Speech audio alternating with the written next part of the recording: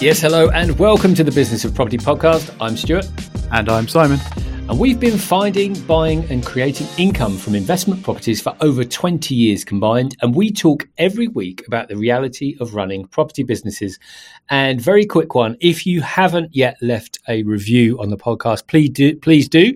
We know there's a number of you listening. And if you have enjoyed and listened previously, please do just leave a little review on your podcast player, typically on Apple Podcasts for most of you, but any other podcast player as well. But please do that. It really does help us. And we're trying to provide as much value as we can to all of you. And that will just help us get the message out.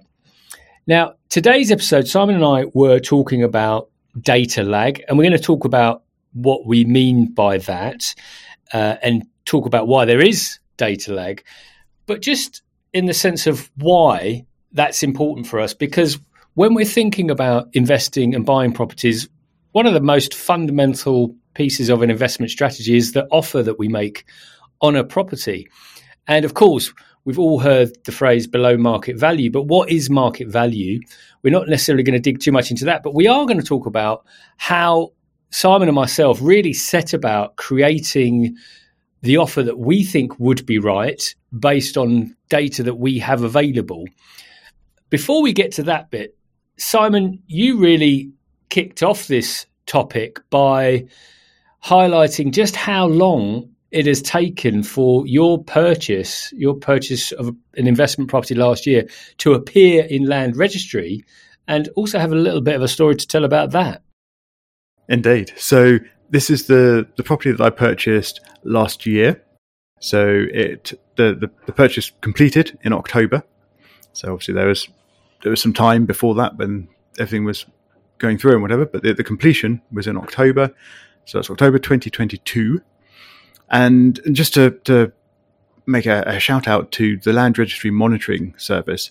If people haven't heard of this is a free service provided by the Land Registry. You can sort of create a kind of account type thing and put in up to 10 properties that you want to be notified of by email if anything changes in the Land Registry. And if you have more than 10 properties, you can set up extra accounts and things with another 10 and things. So when I purchased this property, I added that property to my account. So I would be notified of any changes. And of course, one of those such changes is a change in owner. And I hadn't really thought about it much beyond registering it and things. I hadn't realised that I hadn't received that notification until last month when the notification arrived. I received an email saying something has changed on your property record. I thought, hang on, what? It's still my property. Nothing's changed. I haven't remortgaged it. I haven't sold it. And I dug into the details of that a bit more and realised that this was my purchase coming through in the Land Registry data almost a year after the completion date.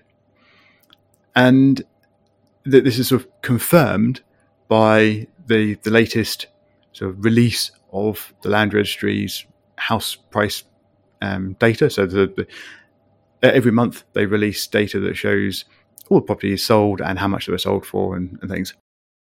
But my recent, I say recent, purchase hadn't appeared in that data previously, and it was in this most recent release. So they really had taken almost a year to update their sold price records and actually release that information.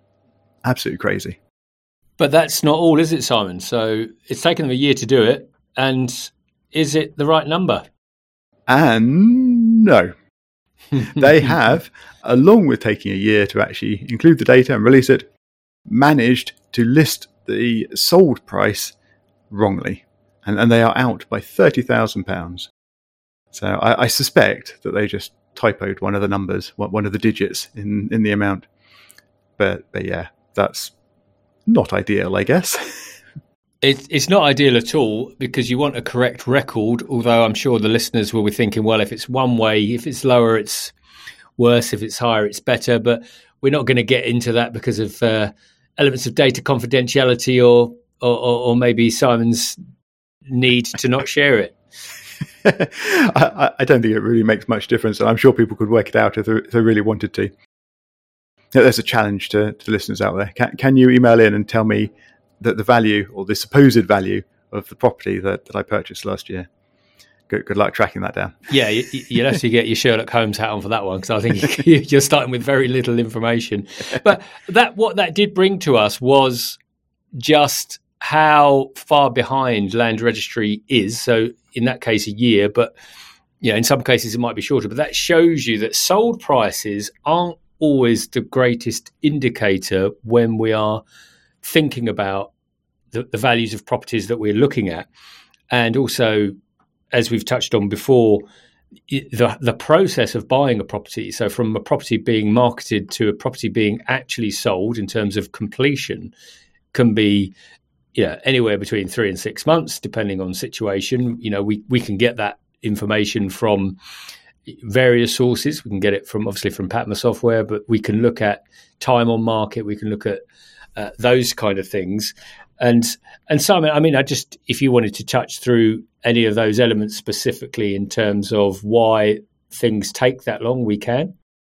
Yeah, I'm sure most of the people listening to this conversation will already know sort of the buying process. But I do wonder if people really think about the data releases that we all rely on to sort of track the property market. And I thought maybe we just sort of run through the buying process with a particular look at the numbers, or when the numbers are available. So obviously right at the beginning, a property is listed on the open market. And at that point, we can see the listing price. And everyone can see that, and it's public information. And while that's listed, certainly at the moment, that price might change over some time. I think it's about 3 months at the moment, the average listing period for a property. And over that time, they may well see a price reduction or multiple price reductions at the moment. And of course, that information is then updated on that listing. And again, those new numbers are available. And of course, if you're using a browser plugin that helps track price history, as Patma does, then you can see that price history while you're browsing Rightmove and things. So you can very easily see that public information, initial listing price, current listing prices. And then in the background, obviously, potential buyers are viewing and making offers. Those offers are obviously private. And then at some point, an offer hopefully will be accepted. Again, that's all private. And we as sort of onlookers do not know what that number is. The sort of best assumption we can make is that it's probably close to the most recent public listing price, but we don't know what it is. And then behind the scenes, there'll be a mortgage application, and obviously bank knows the amounts and things, but it's all private. And the sales process will progress as these things do over some weeks or multiple months, most commonly. And then at some point, the purchase will complete. And at that point, the mortgage is sort of solidified. That's an actual mortgage is taken out. And at that point, that data then feeds into the sort of mortgage data that gets released. The Halifaxes and the NatWests and what have you who put out monthly mortgage data. Normally, that is for mortgages completed in the previous month. But of course, that the price for that property, that mortgage, was actually decided a while back. It was probably 3 months or so ago that price was actually decided. So already that data is 3 months from the date it was accepted to the date it was completed, and then another month before the data gets released. So it's 4 months old by the time we get to see that information, probably, roughly. And then your solicitor will do what solicitors do, fill in forms and send them off to appropriate people, like the Land Registry. And then the Land Registry will process that. And I think a while ago, so as in years ago, the sort of expected delay on Land Registry processing of sales was 2 to 3 months. So it would be then 2 to 3 months after the completion that the data would make it into Land Registry and then be released in their next monthly data release. But as I mentioned earlier, currently that can be an awful lot longer. And we might be looking at almost a year for that data to actually be released. So by the time we actually see the definite sold price for an individual property, it's been nearly a year since it completed, probably over a year since that price was agreed. Yeah. So we're seeing very old data. So it's very, very difficult to look at current sold prices because that data just isn't there. It's just not released for so long. So the question that we have is what can you do? So I think that the point that we've exemplified as much as we can is that sold prices aren't as dependable as you might want them to be. I know banks want them to be because they always ask for comparables if a valuation comes in. But what else do we do then if we can't just use sold prices? Simon and I discussed this, and of course you can do this in many places, but we use PATMA software, given that we both work on PATMA and believe it's a great software for helping property investors. And what PATMA can do, Simon, is it can look at recent asking prices of properties that have been sold. Indeed. So I think the actual sold prices would obviously be fantastic if we could see them a lot sooner. But there's always going to be at least probably a 6-month lag on that sort of data. So you want to see, in a changing market as we've currently got, much more current data. And the actual offer prices and the agreed sale price is all private. So we can't get to that information in anything like sort of real time. So the best proxy for that, I think we've got, is the last listing price for the properties before they were removed from the market and marked as sold. So if you're trying to look for the value of a property, you know what that property is, you know where it is, you know how big it is, you know how many bedrooms it's got. And typically what you would want to do is find other properties similar to that have been listed on the market recently. So obviously you can look at the current listings on the portals, but that only shows you what's on the market now. And maybe if you tick the box for sold subject to contract, you might see the last few weeks and things as well. But what PATMA does is let you see data from much further back. So, I mean, you can actually go a lot further back, but obviously we're looking for something recent. So if you look for something that's in the last sort of 2 to 3 months and in close proximity geographically, and obviously the same type of property, I think that gives you really, really good numbers for trying to find comparables to try and value a property with. Yeah, and that's a really good start. So you're looking at recent sold or asking prices, we should say, recent asking prices, which is going to give you a much better indicator and is also, as you've just said, much more recent. You can also look at other asking prices in the area. So if you're looking at a 2-bed flat in a certain area, then that is the criteria you put in. And this all sounds pretty simple, doesn't it? For most of us that are in property, we're probably doing that already.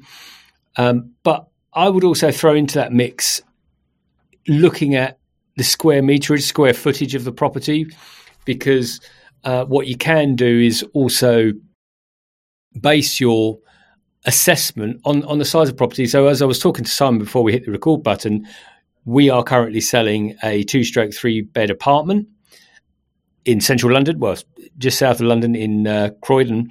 And if you put in 2-bed apartments, you'll get both ours and others in the area, even within a half-mile radius. Now, ours is up for between 325 and 350. Others will come up for around 280. And of course, the biggest determinant of that price difference is the square footage, because ours is pushing 1,000 square feet and it's a stone's throw from the train station. But Simon, you made some good points as well around, why this is important to understand in terms of location, because in a way, if we're looking at this as investment, your target market also plays a part in understanding the valuation. Because if we were looking at a family house, for example, and it were in an area with no outside areas or parks or anything, then that may also impact what you consider the market value to be. Yeah, exactly. You can't just look at comparables in that area, because as you say, unless you're in a really densely packed area and there's lots of properties that have been sold recently, your comparables are going to be a little bit dispersed geographically. And inevitably, as you move around in an area, you get different qualities of schools, you get different proximity to train stations or bus routes or tube lines or whatever it is that you're looking for in that area. And as you say, if you're looking at something that has lots of open space or parking or things like this, it can vary from one street to another. And I think, as you say, it's just very important that you know who you're thinking will be your customer, so renting that property from you, and to make sure that you are actually buying something that is suitable for them. So sort of 2-ish bed properties are, I think, sort of one of the key difficulties in this area. So you can have a 2-bed house that might be great for a couple who just want it just for themselves, and they may not care about a garden, they may not care about schools or whatever. But similarly, that 2-bed property could be rented or could be purchased by a small family. I mean, you could squeeze as much perhaps as 2 adults and 2 children in a 2-bed property. And as part of that, they would be really looking at quality of schools. They might have a couple of cars, so parking would be a lot more important for them. They might really want open space, either local parks or their own garden or whatever. So I think while you can get rough numbers from looking at the sort of raw comparable data, it is always important to add in that sort of human factor to think through what the value really is for what you're expecting the use to be. And what I think about doing all of this, what we consider, very important diligence and due diligence, is what you're building is not only just a case for yourself about what you believe the market value to be, because there can always be a big disparity in terms of what we think as investors the price should be and what a vendor wants for the property. And in some cases, you're just going to have to walk away because there is too much of a disparity. But what I've also found over the years is that when you build a case like this and you do the things we've talked about, so yes, you've looked at sold prices, but you're also looking at recent asking prices, you're looking at asking prices in the area, you're getting your own feel for it. And of course, you can use software to also see the trend of prices, the number of reductions that are happening, the number of relists that are happening, because it may be that a sort of property sold for a price, but it might be back on the market. So all of these things will contribute. And actually, once you have this, you do have a good case to go back with. If a vendor says, I want X price for my property and that is it, and you come back with this information and say, look, this is our rationale. This is why we believe this is the price. Now, I'm not saying that the vendor will immediately shake your hand and say, of course, you're right. Here just let's agree on that price. That's not how it works. But it will give them food for thought. And depending on time on market, of course, because that is always a big factor. The longer the property is on the market, the more open they would be, in the most part, to understanding a rationale. Of course, depending on the vendor, some of them just can be very stubborn and think that they've been given a market price and they will not shake that off until the market has really driven that point home. But that for me is the key, because you've now built up a good case, and of course you've got a good idea in the marketplace of what those properties should be worth and can wait for that to happen, as opposed to just looking at the current asking prices. Yep. And just to throw in one extra factor, which is always important to consider, is the condition of properties as well. So obviously a freshly refurbed, super shiny looking property is always going to be very differently valued to one that's been neglected for the last 50 years and is currently crumbling inside and needs a new kitchen, a new bathroom and new wires and everything else. So that is also something that's very important to consider. And again, it's where having a list that's provided by software that you can actually look through is really useful. So you can actually have a look at what's there, look at the different property details, and try and pick out the ones that are actually similar-ish in terms of sort of quality and standing, if you like, so you can, again, tune what you think is really the valuation for the property you're looking at. So to summarise, the conversation today is really just around the fact that we won't only use sold prices. In fact, that may be a base level, but as we know, that is a point in time. And based on Simon's recent experience, that is a very old point in time. So we shouldn't really be making our investment offers based on things simply just as sold prices. And we know that is important to the banks, but it shouldn't be for us. And Simon makes a very, very salient point around understanding the quality of the property, because all of those things that we've just talked about in terms of most recent asking prices, the size of the property, location and market are all true. But if the property has a broken boiler and a hole in the roof, that is not market value. You then need to understand what the cost of works are, everything like that, and that comes off the price. I have seen so many times where an agent has offered me a property and said, you just need to do this up and it will be, it's the property's 200 grand. And if you do it up really well, it'll be worth 250. And I say, that is wonderful, Mrs. Agent. But I need to spend £50,000 to get it to that value of 250,000. So, what you're offering me is nothing special. It's just what I could do sat at home. You may as well buy the house worth 250,000 and save yourself all the hassle. Exactly, and that is the point. It's not that we're just trying to make a fast buck. It's that actually my time and effort to get all of that to happen is worth it. Yet, as you can tell, Simon and I are about to get on top of another soapbox. We're not going to do that. We're going to save your earlobes from that and wish you a great end to the week. And as I said at the start, I shall say at the end, if you have listened thus far, hopefully we've brought something of value to you. So please do bring something of value to us and just leave a little rating on your podcast player. That would really help us. Much appreciated, and we'll see you on the next episode.